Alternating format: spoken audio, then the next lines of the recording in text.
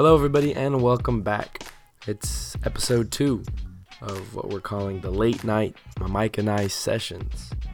Episode 2, I'm recording this on April 9th. It's a Sunday evening, and it's just after 9:30. Hope you guys had a wonderful Easter Sunday and wonderful first week of April. The first episode I recorded, I didn't realize it was the evening, really late night on April 1st. Missed an opportunity to have an April Fool's joke in there, but oh well, missed opportunity, as I feel like I didn't have any good April Fool's joke experiences. Feels like, obviously in comparison to when I was a younger kid in school, elementary, middle school, around that time I felt like everyone was playing, April Fool's jokes. Not just the kids, obviously, amongst themselves, but teachers, principals, maybe jobs and billboards. I don't know. I just remember more stuff. Definitely listening to the radio station, Kiss FM, and the people that were a part of those morning radio programs. Yeah, I'm just going down a whole little rabbit hole now because April Fool's Day was the week that I recorded the late night session, episode number 1. But enough of the past. We're on to late night episode number 2. So like I said, it's Sunday, April 9th. Just got done with Easter Sunday. Didn't do much today as far as family goes, but I did just get back from a night drive that was very therapeutic. I know that there's a lot of things that guys, and not just guys, just in general, people do to kind of help wind down, whether it's, reading, going to a park for a walk, a run. Sometimes it's a drive for me, and I feel like I haven't done that in quite some time. I was actually even hesitant, too, because the time I left, I wanted to drive towards the beach, but it was also sunset time, and I had broken my sunglasses this week. So I was just like, damn, I'm going to be driving west and going to need sunglasses because the sun's going to be glaring into my eyes. However, I was able to manage. Once I got past a certain point to the overcast over here, the marine layer really kicked in, and there wasn't too much sun for me to worry about and stare into. So that was nice. It was a really nice drive, nice therapeutic drive, and I thought it'd be great to come home, record a little episode, and then have a great start to the week. As I mentioned, still unsure of exactly how I'm going to format this and what this is going to be like from a timestamp wise, but also, content, where we're talking about week in and week out. I'm just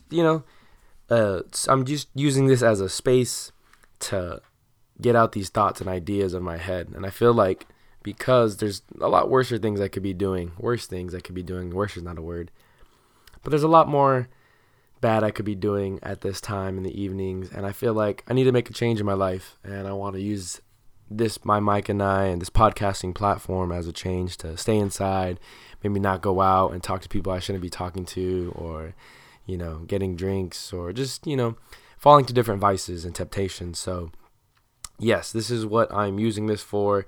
A couple things I obviously wanted to get into as I lay down a little bit of what's to come on this episode.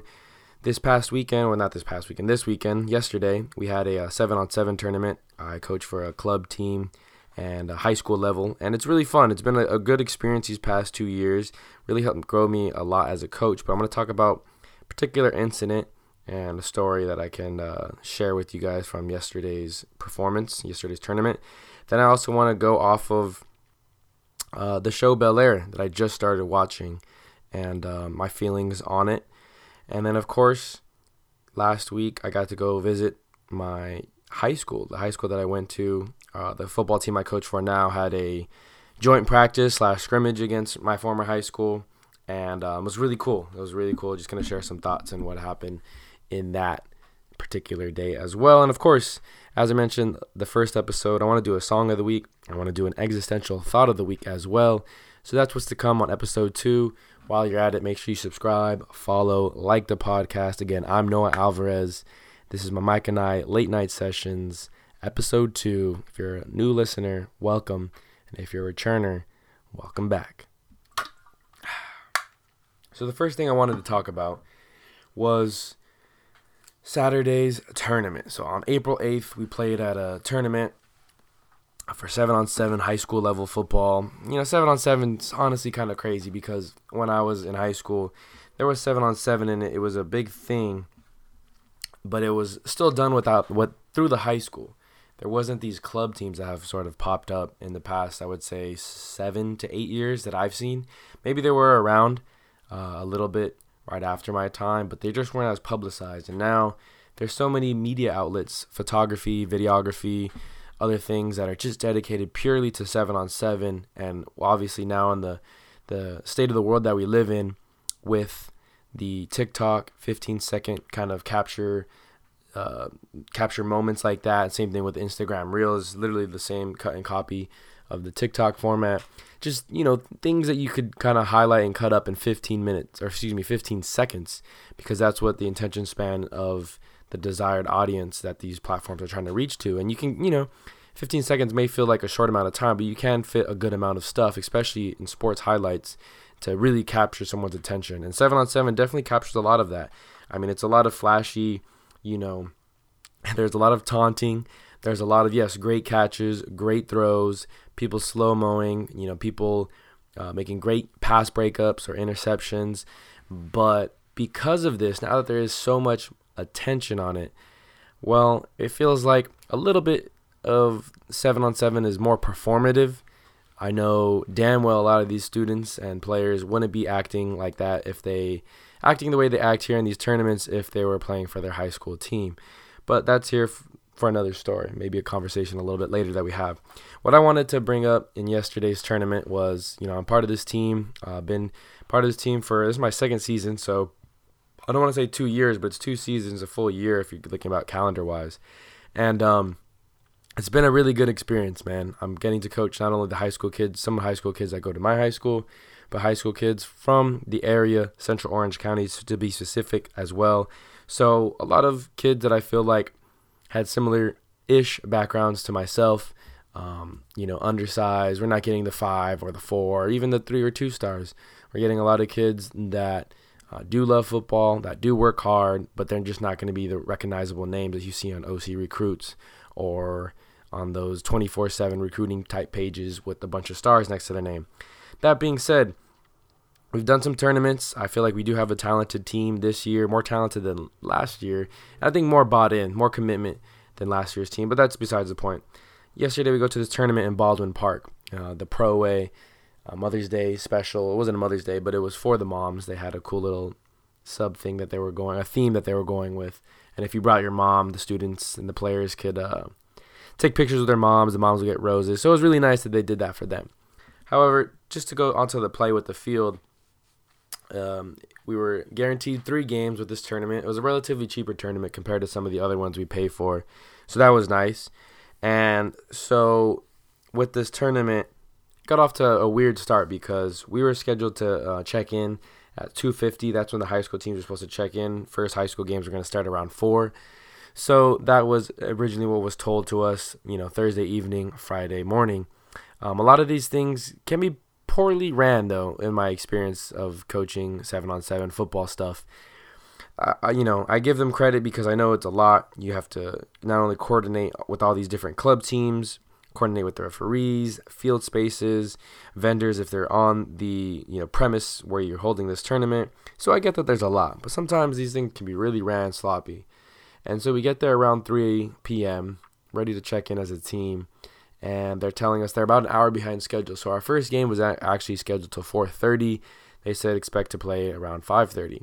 So the kids are there at 3 p.m. Some of them got there a few minutes earlier too, around 2:40, 2:45. Kids are filing in already. And as high school kids do, and just any kid really, just they go restless. And it was a weird start because, we get there, we're like, oh man, they're an hour behind. So now we're just hanging out there. And Baldwin Park is relatively far from where most of these athletes live, which is far from where I live and the coaches live. So it wasn't really super convenient to be there that early as well. We could have, maybe waited a little bit. Regardless, there was a lot of inconvenience on it being so far behind. So we tried to set up shop as best we could. One of the coaches had an easy up. We pop up the easy up. And there's a reason I'm telling all this too, because I feel like this plays into a factor on how we performed. But, basically, kids we told them, hey, like, you guys can kind of do your own thing. Like, obviously, don't leave unless you really need to. Most of the kids, got food at some of the food trucks that were there selling food on the premise. It was on the campus of Baldwin Park High School. A couple kids took a nap, a couple kids relaxed, watched other football teams play. So this is the thing, it was an all-day tournament. They started with the 8 and unders in the morning, and then progressively, as the time got later and later in the day, they went up in ages. So we were watching about the 13U teams and the 14U teams, so middle school age level kids play in their tournaments, and watching some competitive games, especially on the turf field that Baldwin Park High School has. But time moves by really slow for that first hour and a half. Next thing you know, around 4:40, we get an announcement on the PA system for the coaches to kind of check in and what times we're supposed to be playing. So it's time to start warming up. We go through our warm-ups. It's a little discombobulated because, some of the kids who had stayed close to the easy up, like I said, some kids wandered off. And just, it's kind of cool because there was like 7 fields going on this campus. There's so many different, food trucks and different things. I want to say it's like a festival, but it kind of feels a festival-ish like, right? So kids just kind of wander, and we gave them that freedom too. So when we called everyone to come warm up, not everyone was there. So that's, I think, like one of the first red flags is like not everyone was there to warm up around the same time. Kids are kind of filing in late, taking their time, putting their cleats on, and that's, honestly, it's something that kind of bugs me a little bit, but at the same time too, like I know a lot of these kids, because it's a club team, we don't get to see these kids through the week, Monday through Friday. They just show up on the weekends for practices or the tournaments, and that's it. And that's the most interaction we get with them. So it is can be challenging as far as changing their habits and establishing a culture really with this club team, because really they're established by their high school team's culture. Anyways, we warm up. We have our first game around 5:30. We're watching the first team play in front of us, and the energy's levels down, man. It was like this one of our other tournaments too, a while back in February. And actually, I think it was actually the last weekend of January. Regardless, though, our energy level was really bad to start, and I had a bad feeling. I was trying to hype the kids up as best as I can, and the other coaches were playing their part as well. And our game started at 5:30. We played this really good, fast team. They had I think they had definitely one linebacker who was at modern day. I'm assuming he probably has some stars to his name, and a couple of the DBs and receivers they had were extremely fast. So really talented team, up and down their roster, and it seemed like our kids were intimidated. And it was the type of team they were to play very relaxed and almost like they felt like they weren't taking it serious because of their skill level. And it really intimidated some of our kids. Our kids matched that energy. They started jogging their routes, not trying super hard on defense, kind of lollygagging. And I'm just like, dude, this is our game. Like, play our game. And I had the thing is with these tournaments, they're 25 minutes nonstop. There's no timeouts, halftime. So you don't get a chance to talk to them all at once. But this was the message I was kind of implying at the end when we lost, because we lost, I think, I don't know the exact score, but I want to say it was like around 32-14. And, because we got off to an extremely slow start. So that was the message. Like, hey, man, why do we drive all the way out here? This was, 40 minutes plus for a lot of you guys. I know, yes, we had to wait a long time and, a lot of bullshit happened in the beginning.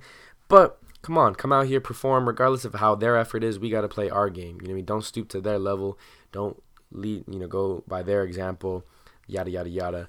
We played game number 2 on the same field against a team much more, what's the word I'm looking for? Similar in as far as athleticism. And we're competing back and forth. They get a couple more stops. They get an interception late. Kind of sealed the deal, and our defense wasn't able to get a stop. A lot of miscues. As a defensive coordinator, I felt really, shitty because, damn, we couldn't really get stops in those first 2 games. So we're off to an 0-2 start at this tournament. And I'm already feeling very negative about the whole thing. I'm already talking to myself in my head like, man, this is the last tournament I'm doing this year. I just want to focus on the high school team that I'm coaching at and the baseball team as that season finishes up. We still have a few more weeks of that. It's a lot on my plate, and for me to extend myself and do this, but for these kids to come out with this kind of lackluster effort, I'm telling myself right now, I'm not doing this anymore. I'm not doing this for the rest of this off season. I'm done. This is my last tournament. It was that bad, folks. 0-2, and we were getting embarrassed. And like I said, it was 3 games guaranteed in this tournament. The 3rd game was a playoff game, though. So us going 0-2, we were the lowest seed. But I think they gave the first 4 seeds a bye. So we're playing against like the the 5 seed of the 12 total teams that I think are there. Don't quote me on the math, but anyways, we end up playing this team that I didn't think that was very physically dominant, but we play them right after our second game, and oh my gosh, energy is just different right away. First of all, the first 2 games were like on the backfield, on a grass field, makeshift, lines are barely visible, whatever. Now we're on the turf, the lights are on, it's still sunset, you can still see daylight with the sun, but now the lights are on the turf, it's a different environment, different feel, and right away we get a stop on defense, and that kind of really just sets the tone, and everything kind of just snowballs in a positive direction. Like, we're just constantly climbing. We started so low after those first 2 games. I really challenged the kids, like, hey, who the hell's going to step up? It can't just be the coaches yelling on you guys to get excited, to get amped, to want to be here. It has to be you guys too on the field, communicating, playing with a sense of urgency that I didn't feel like we saw in the first 2 games. Well, that was the complete opposite. Whatever they told each other as players, they really locked in game 3, and we won. We defeated the team that was a higher seed than us. They were kind of shocked. They looked very shocked, although I think, like I said, athleticism-wise, we matched up very well with them. I like that we got that matchup first. And then, this game number 4, we advanced to game 4 because we won that first playoff game. And now it's win or go home territory. It wasn't game 3, but again, continuing on, right? Survive and advance, as they would say in March Madness, the men's tournament. We get a break right now. We're going to start game 4 right away, and we're going against the number 1 seed in the tournament. This team won both their pool play games, but they won by such a high scoring margin, so that they deserved the number 1 seed. And wow, we played a fantastic game. It was a game for the ages. I heard one of the parents saying that wasn't a parent for either team. It's like, man, this game is a game for the ages, he said, and that really kind of put me into perspective. It's back and forth. Our defense got stops. Their defense got stops. We had a couple stops on their 2-point conversions. We got, again, a couple more stops than they did in our offense. I think scored maybe I forget the exact score because the scoring was weird at this tournament, but everything was firing on all cylinders. There was a moment of intensity where one of their players, got in the face of one of our players. Words are said, kind of like it always is at these 7-on-7 tournaments. And I didn't see it, but one of our players said that they punched said player in the jaw. And so he got, all up in someone's grill and was grabbing him by the shirt and had to be held off. Myself, and a few other players had to hold him off. Other coaches are trying to separate it from both teams. The refs get involved. No punches were really thrown other than that first punch that he said was thrown, but we didn't see. But it was just a large scuffle of kids yelling and people holding each other back. And, it looked a little sloppy to say the least. Nonetheless, things de-escalate. We finished the game. Our emotions are now at an all-time high. Adrenaline's going crazy. We just had 2 of the most intense games. We pulled off 2 of the most intense upsets. Now we're in the semifinals going against the, I believe it's the 4 seed. Yeah, because the 2-3 was playing in the other game over there on the other side of the field. We're playing the 4 seed. One of the athletes, believe it or not, is a player at the high school team I coach at. So, and I have a couple players at the high school that I coach at on the club team. So there's a little bit of rivalry and jaw-jacking going back and forth before the game starts. Nothing too personal, but just, playful. And it's a great game. It's a great game, back and forth. We get a couple stops. We're hot on the offense to start. I think we have a 14-7 type lead. But then, they kind of catch up, and I believe at one point it's 16-13. We have a lead, and then they get a touchdown in the last 3 minutes. With a minute and a half left, our quarterback threw an interception. That sealed the game for them because interceptions were points for the defense that contributed to the score. So that was that. Game was over. They won. We made it to the semifinals, though. And I thought that was incredible after an 0-2 start. And that was something I really drilled, and that's something I wanted to share with this podcast and the listeners, because despite the 0-2 start and my feelings of wanting to quit on this team and not wanting to do this type shit and just feeling so defeated, to have that kind of turnaround is just something immaculate. It almost makes you say, yeah, I think I believe in miracles type shit. And granted, it was small. We didn't win the championship. It's a very small scale. I'm not sure I might remember this in 10 years, right, after coaching so many different games. I think I'll remember this as long as I can, but to have that complete 180, to be 0-2, down in the dumps, everyone looks like they're feeling sorry for themselves, they're annoyed and flustered, not only at the events that took place that day, but themselves and the teammates and the coaches. Then to all of a sudden go into the playoffs, lights on, spotlight is on, figuratively, and wow, we're playing on all cylinders. It's like a whole new team showed up. Everyone raised each other up to a different level. Leaders kind of stood out and really showed out on this club team. It was a really amazing thing to watch. And as a coach, man, the adrenaline was so high. I don't know if you can hear it in my voice. It's a little raspy because I was yelling a shit ton, man. It was getting loud. It was getting intense. Like, it was huge. And just to drive home, I was so exhausted driving home because, man, I put so much energy into that. And I'm sure the kids did too. And so that felt great. And the moral of the story I kind of want to share with you guys is just, as much as we want to have a negative attitude or be pessimistic or quote unquote give up on things, you just can in life. No matter what obstacles you may be facing, you in life may be facing an 0-2 start, but that doesn't mean you can't turn it around and make some noise in the playoffs or for the rest of the season. Again, these are figurative speeches using sports, but you know what I mean? You could have a first couple bad months at work, at your new job, or at the new school that you're attending, university. If you're starting your own business, you know what I mean? You could have a really, really bad stretch. But you can't give up. You got to give faith, because the amount of things, especially in sports, I like to use sports as an example, that could churn 180 on you, and so quick too. Like, you know what I mean? I know sometimes we say progress is a spiral and it could take a long time, but sometimes those spirals and the ups and downs you get from it, sometimes you get one of those where it just shoots up and all of a sudden you're just a completely different person, or your business is a completely different business, you're a different type of student, father, son, whatever this role that you're trying to apply to this figuratively that I'm trying to reach to the listener in a non-sports way. Things could change so fast, and you have to, I think that reminded me Saturday, you have to have hope. You have to have optimism that things can turn around for the better. You know, whether it is you lost your house, you got divorced, lost a job. I mean, we just coming off, a few years off the pandemic in 2020. And so when you think about how many people lost their jobs and had to move and stuff like that then. But things can still bounce back.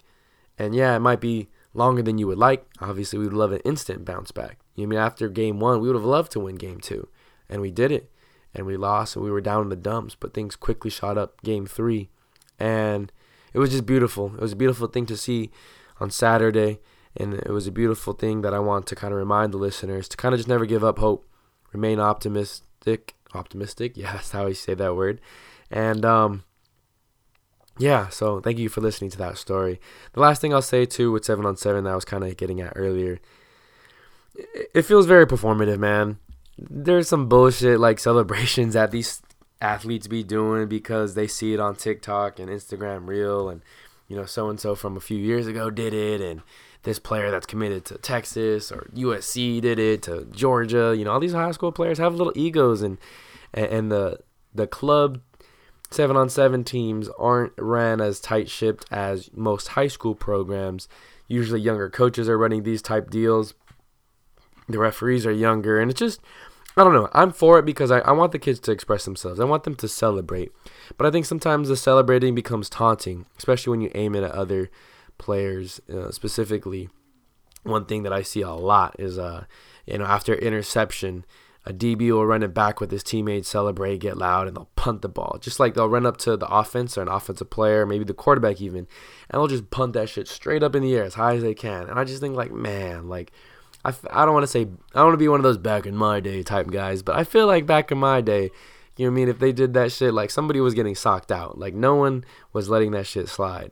You know what I mean? We were getting in the face of that people, and then not only giving them the work with our mouth and maybe, a couple of shoves here and there before we have to be separated, but I feel like on the field too, we're turning it up a notch, and any chance we get, whether, we're on defense, we're trying to reroute somebody, or any chance we get, we're fucking, we're giving you little, I don't want to say cheap shots, but we are making our presence be felt. You ain't getting away with that taunting bullshit that I think sometimes happens, and in today's 7-on-7 world and landscape. Like I said, I'm not trying to sound like an old head and be like, oh, my days were better, blah blah blah.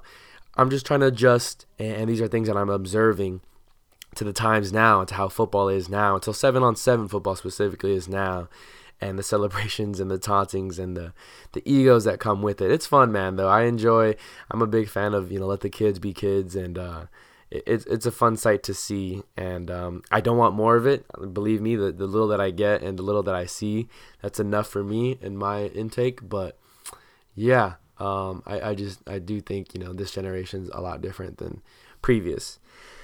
So going on with the generational thing, we're going to go ahead and segue into the Bel-Air show that I've been starting to watch after this quick sip of water, H2O. Not sponsored by anybody, but please do hydrate yourselves, because the more hydrated you are, better you are going to function as a human being. Anyways, going on with the themes of nostalgia and how things used to be. Well, nothing better than to talk about the show Bel-Air, which I just started watching on Peacock. So, shout out to my homie Mac. He was the one who first told me about this show. I saw commercials for it too, but immediately was turned off because I guess you can say I am that type of old person to really be anti reruns and cheaply made reruns. Let's put that, more into perspective. Cheaply made reruns. Fuller House, that's some bullshit. The 90s show, that's some bullshit. These shows that are they're using the nostalgia and the good vibe feelings that we got from some of these older shows, and they're applying some of the same, maybe not even some of the same, sometimes word for word, script for script, some of the exact same storylines that we saw in the previous show, right? Fuller House, in the first couple episodes, it goes almost exactly how it does in the original Full House. And it's just, I forget their names. I think it's Stephanie's kids or whatever. One of the kids from Full House now has kids, and their kids are getting into the same shit they used to do. And it's like, fuck, that was stupid. Like, why are we remaking the same thing? It's cheap. And I like to think, as a society, fuck that, as a human race, we are not cheap. That we don't have such low, I don't know what the word I'm looking for is, but low standards of entertainment to where we could be captivated by that bullshit. They're selling us the same product, putting a little different wrapper on it. You know what I'm saying? And it's really what it is. And that to me doesn't fly. And so when I saw the commercials and the previews and the advertisement for Bel-Air and saw that they were using some of the same names, right? Will Smith and Uncle Phil, Aunt Viv. Like, what? I just immediately I was turned off by it, like extremely hardcore. And so that being said, I did give it a chance because I finished a couple of shows that I was watching, and there's just there's a want for myself to check out some of the newer shows, right? And I'm still reluctant on watching stuff like Game of Thrones or some of the things that people are really into that I necessarily don't want to hop on the wave, but I did want to check out Bel-Air. I wanted to give it a chance. It's on season 2, but I went back and watched season 1.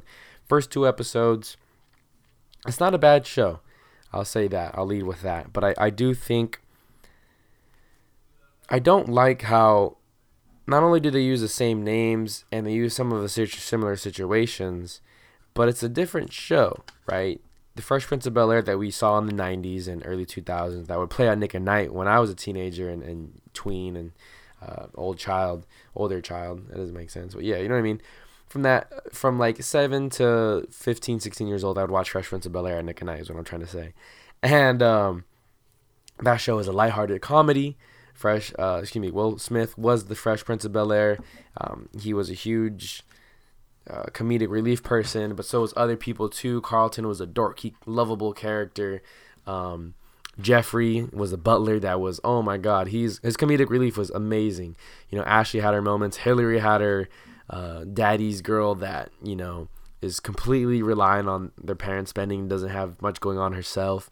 You know what I mean? Like, there were so many good moments and good characters, and there was a lot of warm-hearted moments. There was a lot of life lessons. It was really cool. Like, that sitcom was really ahead of its time, and, you know, I think it's dope that, you know, it affected the culture of people my age so much that, like, someone like J. Cole would make a rap song about it, right? First things first, rest in peace, Uncle Phil. You know what I'm saying? Off the 2014 Forest Hills Drive. And there's other songs too that I could list off that have Fresh Prince of Bel-Air references, because that's how important it was to the culture, and that's how important it was to people of that era, growing up and watching it, using the life lessons in it. And anyways, but this new show, Bel-Air, while they use the same names, like I said, same Uncle Phil, same sister or cousin Ashley, Carlton, Hillary, all these main players, it's it's not comedic, it's not lighthearted. It's not warm and fuzzy. It doesn't even feel like there's life lessons in it. It almost feels like an intense drama. Like if, I don't want to say Euphoria met Fresh Prince of Bel-Air, but something like All American met Fresh Prince of Bel-Air, also meeting a little bit of Euphoria, like a small like taste of Euphoria, plus like I don't know. It fits. I would say it fits. I say it fits the modern style, like teenager and young adult that they type watch, but I really don't watch a lot of those shows, so I can't list a whole bunch of those shows off because I don't really care for too much of those. But like I said, it has that format, has that style. It's very over dramatized, but like I said, because they use the same names and it's so different, I really don't like the contrast. You know what I mean? They use Carlton as the cousin, and Carlton's a dick, like straight up, he's a dick in Bel-Air. He's like super competitive with Will. He doesn't like him. He does coke. Like he's a cokehead. Like he's legit. Like the characters also around the show are like, man, Carlton, you need to go, you know, go get a rehab and get your coke drug problem figured out. And I'm just like, bruh, Carlton really is a cokehead in this fucking show. Like that's unbelievable. And he just, I feel like a lot of my gripes are towards Carlton. But there's some gripes to Uncle Phil as well. Uncle Phil kind of seems like this pompous, yes, he's the judge, right, that Uncle Phil was in the original Fresh Prince of Bel-Air. But he's this slim, figured, kind of mysterious, or maybe stoic is also another word. But he does come off as a little pompous, a little maybe over-righteous and overzealous, and very mellow, and maybe not mellow, but he's just not very expressionate, like old Uncle Phil, the original Uncle Phil was. And then because he's also running for, at least in the first two episodes, one of the storylines is he's running for district attorney. He's a judge running for district attorney. He has his campaign to worry about, and he's kind of publicizing himself. And there's a scene where like he's on Big Boy's radio show, and people are calling in questioning about the money that he's sitting on, and there's a lot of questions about his money and how much he's making and why isn't he donating more to the black community, that type of deal. So he comes off as this like very, I don't want to say shady, shady's not the word, but he's like almost disconnected, right? Like disconnected, maybe, again, going to a word that I used earlier, performative. You know what I mean? Like he's a judge and he's a black judge running for district attorney, but things don't feel genuine when he does or says things. And like I said, too, he kind of seems pompous in the household. You know, obviously, I know the original Uncle Phil, too, rejected Will in a certain type of light. But this one seems more like standoffish. And like I said, just very performative. Not a huge fan of the Uncle Phil and Carlton characters. Even the Jeffrey character just feels like it doesn't fit in this one. Like I said, I'm only 2 episodes in. The first episode was an hour and the second was 45 minutes. So after almost 2 hours of this show, I'm not a fan of a few of the characters. Carlton's also a lacrosse player. I like that. You know, I like that he's a lacrosse player. He's a jock guy. But the fact that he's such a dick to Will, that Uncle Phil's so not welcoming. I think that's another way to put it too. He's just not as welcoming as the original Uncle Phil. I don't understand what Jeffrey's role in this is yet. I'm not a fan of that. If you're gonna make something different, use different names. I like the Will Smith, right? And maybe you have a couple similarities, whether it's the cousins' names or I don't know. But I just feel like if you're gonna go a different angle, maybe it's not Uncle Phil. Maybe it's Uncle, I don't know. Uncle Gerald or something, you know what I mean? And instead of Aunt Viv, it's Aunt Valerie. You know what I mean? You could just make small changes. You could even, use a name like Daisy or I don't know. But just, you use these different characters, right? You establish these different characters that it's different from the original show. Why are we still using the same names and the same likeness of the Beverly Hills Prep Academy and some of the things that are draw parallels, but they also don't draw parallels to the old show? So that's my gripe. I think I'm kind of rambling a little bit, but that's my feelings on the first 2 episodes of that show. I'm going to keep watching. I'm glad, like I said, it's not a cheap ripoff like Fuller House is. I'm going to keep ripping on Fuller House to the day I die. I think it's a terrible show, an excuse for a show. And on to the next little segment after a quick water break. Last segment before we get into the song of the week and the existential thought of the week. I hope you guys are excited for those. So last Tuesday, our high school team that I'm a part of, we had a scrimmage / joint practice at the high school I used to play at, the high school I attended. And it was really cool because the head coach that I played for is still there. A couple of buddies that I played high school football with are coaching now there. And another buddy who I just met through community college training and played 7-on flag football with as an adult. He's also coaching there. So I know about 5 coaches there on that coaching staff. I went there. It's cool to always go back to your high school and kind of see what has changed. And it was really cool for me because I feel like, so a little backstory, there was a decision that had to be made last year when I was looking for a new high school to coach at. It was either coach at this high school that I'm at now or the high school that I attended when I was a, high school player, athlete. And, it was a tough decision because I'm interacting with my old head coach and I wanted to lean that way. But I also met this other coach who I'm now working for now, and I heard some great things in our interview. I liked the gospel that he was preaching. And, well, I ended up choosing the high school that I'm at now, and I ended up, turning down my former head coach's offer. And, at the time, I was a little, what's the word? Not judgmental, just a little timid. I wasn't sure I made the right decision. I was second guessing myself a lot. And we did this last year where we had a joint practice and there was also a tournament there. And, I definitely felt good going back to the high school, but I didn't feel as good as I felt this time. I think because I had more insecurities, because I wasn't in love with the life I was currently living and the job that I was at during the daytime. Or I was actually working overnights at that time, so I wasn't happy with certain things in my life. And this time around, not only am I coaching at this high school that I'm at now, I've grown tremendously, not in just a football-wise aspect, but as a leader of men, as a teacher. I have a different job, different opportunities have come my way. I've just grown so much as a person to the point where I feel super confident and just loving the journey that I'm on right now. And I had so much pride and the biggest smile on my face when I went to greet my old head coach and then some of the buddies that are coaching there now, as well as assistants. It was just beautiful. It was one of those moments where I can see how the state of mind that you're in, whether you're in a depressive mind state or maybe an anxious one, there's different, and those are the first 2 I come to mind, right, because they're the more popular ones. But there's different mind states you can be in, and I think there's a difference between thriving and surviving. I think last year at this time, and just during much of the summer too, I was just surviving. And at this time this year, I feel like I'm thriving a little bit more. I'm not going off of these survival skills and pulling things that I had to last year. And it just felt great. And overall, I feel more proudful of my work.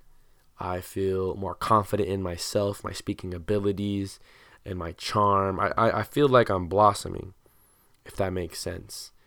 And it was really nice to see my old head coach and make those conversations and joke around a little bit with them and communicate with, like I said, some of the assistants that I played with. And buddies that I've known, and try to establish somewhat of a relationship as we, go into an adulthood. And all that to say is I'm really proud of myself. Maybe I don't hear it enough because I do live away from my, parents. I've moved out, and, no one, I feel like as an adult, you have to tell yourself that a little bit more, because no one's going to tell you that like you were when you were a child or when you were a student, because you always had teachers or coaches, principals, parents, uncles, and aunts telling you that. And I feel as in like an adult, that kind of slows down. It doesn't stop entirely, but it does slow down. And I'm going to tell myself, because I'm not going to wait for anybody else to tell me, that I'm proud of myself and the decisions that I made in this past year. Well, not all of them, but some of them, most of them. And like I said, I'm really thriving in this moment, enjoying these moments, the life that I've kind of created for myself, and hoping that I can continue this for as long as I can, understanding that I have to be flexible like water, as the great Bruce Lee said. Sometimes water crashes, sometimes it flows. Be like water. So, yeah, just wanted to share that. I think that's kind of all I'll say. The team did really good, too, as we played the old high school as well. And so it was competitive. I feel like that's always cool to too, because if you're going up against your old head coach, especially if you played for a great program like I did, I don't want to say you want to one up them, but you want to show them like that you took lessons from his program as a player, and you can apply that to another program and take them to new heights and new levels. And so yeah, that was really cool. That will end that. So now we have the last two segments of the episode. Again, this is episode 2 of my Mike and I late night sessions. It's April 9th. As I said earlier, I did go on a nice Sunday evening drive. It was Easter, so I felt like there was a couple cars on the road because they were getting back from wherever they traveled to for the Easter holiday. But I was just cruising, not really. I didn't have a destination in mind. I ended up at the beach, walked on the sand a little bit, walked on the boardwalk. It was really cool. Hermosa Beach over there, kind of by Torrance, past Torrance in that area. Really nice, really pretty there. Really enjoyed my time. And one of the songs that came on was Extinct by Reason, Isaiah Rashad, and J.I.D. Now, this is off the New Beginnings album that Reason dropped, I want to say a couple years ago. It might have been 2020. It might have been 2021. Anyways, Reason's one of the, I don't want to say newer because it's already been like 5 years, I want to say. But he's still one of the newer artists that TD signed in the past half decade or so. And I really love him. I love a lot of his music. And this song, Extinct, is so good, man. There's so many beautiful wordplay in the lyrics between Reason, Isaiah Rashad, and J.I.D. The three artists really go to town. And the one bar that I'm going to highlight was J.I.D.'s opening his opening lines in his verse. He's the third verse in the song. And so J.I.D. starts off with, "Look, I used to ride through the 6 with my boys, kick in your door." But he kind of holds door to where it rhymes with this next line. Quote, psychoanalysis, I feel like Sigmund Freud. So you hold the door, kind of make like a door, and Freud. And I'm probably doing no justice to that rap lyric, but man, it goes hard. Because for those who don't know Sigmund Freud, I actually really don't know his official title, but I know they study Sigmund Freud in psychology. And so in that opening line, he was saying, he just, again, quote, "Look, I used to ride through the 6 with my boys, kick in your door, psychoanalysis, I feel like Sigmund Freud." You know what I mean? I just feel like J.I.D. really went ham on that quote. And there's a couple more that I wanted to share, but I think for this segment, just to keep it kind of short and quick, we're only going to go one line that stood out to me, the listener. So, yeah, that's the song Extinct by Reason, J.I.D., and Isaiah Rashad off the album New Beginnings. Go check that out, man. It's a beautiful, beautiful fucking song. And last but not least, it's the Existential Thought of the Week. Folks, I hope you're ready for this one, because I was thinking about what I'm going to do for this segment going forward. Obviously, I had something already that I was eager to say. This week, I didn't have, feel like anything was really kind of like jawing at me like I did last time. But regardless, I did some research before I started recording, thinking about what I'm going to talk about during this segment. And here's the existential thought for the day. Quote, real generosity towards the future lies in giving all to the present, end quote. So one more time, quote, real generosity towards the future lies in giving all to the present, end quote. That was said by Albert Camus. He was a French philosopher, wrote a few books. Definitely kind of want to check out some of that stuff just based off of that one quote. Kind of interesting. What I took from it, and why I'm going to use this as the existential thought of the week segment, I think a lot of times as humans in this society, it's good to have goals. But sometimes we're getting so caught up in our goals and in the future, in these moments that are supposed to, quote unquote, bring us happiness, right? Whether it's our dream job, we make a certain amount of money, a dream car, that's what's going to make us happy. That's what's going to bring us joy. That we lose focus on the present, and sometimes we become unhappy with the present. We don't put all that we can to in the present.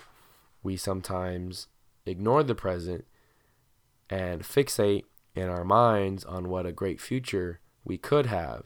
But by doing that, by taking away from the present, you in sense hurt your future. And I hope I'm making sense to the listeners at home. To really invest in having a better future, you got to go hard in the present. And that's one thing I really want to emphasize to my students, to my athletes, the people that I work with and work around. I don't want to say I live a great life, but I think I have it pretty good compared to some of my friends, and just not even compared to anybody really, just for my own standards and expectations and values. I feel like I have it pretty good. But I had to work so hard in the past and give so much to the present at jobs that I didn't like, at companies with bosses that I may not have agreed with. Rode out the tough days, the days that I had to bus to school because my car got stolen when I was in community college, and had to do that for a few weeks in the semester. You know what I mean? I gave so much to each present moment, and I'm sure there was anything, there's an ebb and flow, and there was times where I was too obsessed with the future. I was too obsessed with what I didn't have. And I think last year, going back to what I was talking about and going back to my old high school and kind of seeing that and how I felt compared to last year around the same time doing the same thing, I started putting everything I had into that summer for the football team. And then I started, working for the school districts and started putting everything I had in there. And things really have situated myself. I mean, going back to my first jobs working with students, man. I mean, I kid you not, bro. It's weird for me still that I work with students, not only in the mornings, but, I coach too, because I didn't see myself doing that. When I went to college, I didn't have that vision. I didn't have those desires or wants to work with teenagers or students in any type of fashion. And after, I was doing some internships and some part-time jobs, but I needed something more steady. And I ended up working, an after-school program, Monday through Friday, in Garden Grove. And dude, that was my first job ever working with kids. And right away, I kind of hit it off, and I felt like it was for me. And from the very get, I was giving those kids everything that I had, because, Garden Grove isn't a city abundant with resources and abundant with great role models and abundant with different things that I feel like I could provide from my experience in my life and the different trials and tribulations that I've overcome. And yeah, and I just went hard for each one of my students that I could, at least, you know what I mean? And I was growing not only as a mentor, as a person who works with children, but as an adult myself. And there was a lot of self-growth being made. And I am the person I am now because of it. From the time I got my job in 2018 working with kids till now, to 2023, April 9th, like, I am a better person today because of all the things that I work super hard in the moment. And, I guess for my existential thought of the week, what are you doing in the present to kind of secure yourself to have a better future, the future that you want to live? Don't be so fixated on the result of whether you get to the future or not, but more so the effort and the attempt and the day in, day out, the little things, right? Are you tedious and particular about the little things each day to set yourself up with success in the future? And so that's the existential thought of the week for you guys as listeners. We're at the 51-minute mark, so I think that'll do it for this podcast episode. Again, I am Noah Alvarez. This is the Mike and I late night sessions. Don't know how frequent I'm going to do this, but whenever I have the urge, I will definitely put an episode out for you folks. And, when I started recording, I was like, oh yeah, this will probably be 20, 30 minutes. Shit, we're already on 51 minutes, man. I guess your boy likes to talk. As always, I ask that you like, subscribe, and follow the podcast if you made it this far. I mean, you already made it this far, man. Just hit that little button. That obviously means you like something that you heard today. And yeah, still tap in with the Front Row Seat. Still tap in with the Sip of Crime podcast projects that I'm a part of. Sip of Crime with my buddy Mac, and a Front Row Seat podcast with Jacob. Hopefully we record this upcoming week and we could be more active and consistent on that podcast feed. But other than that, man, hope you guys have a wonderful, wonderful, fantastic, stupendous, tremendous, all the big adjectives. I hope you have a great week. It's the second week of April now. Continue to smash your goals, set new ones, be good to yourself, make time for yourself to have healthy hobbies and healthy ways of kind of not escaping, but just healthy ways of kind of winding down, like tonight was for me with the drive. So yeah, that being said, love you guys and have a wonderful rest of your evening or night or day, whenever you're listening to this. Peace.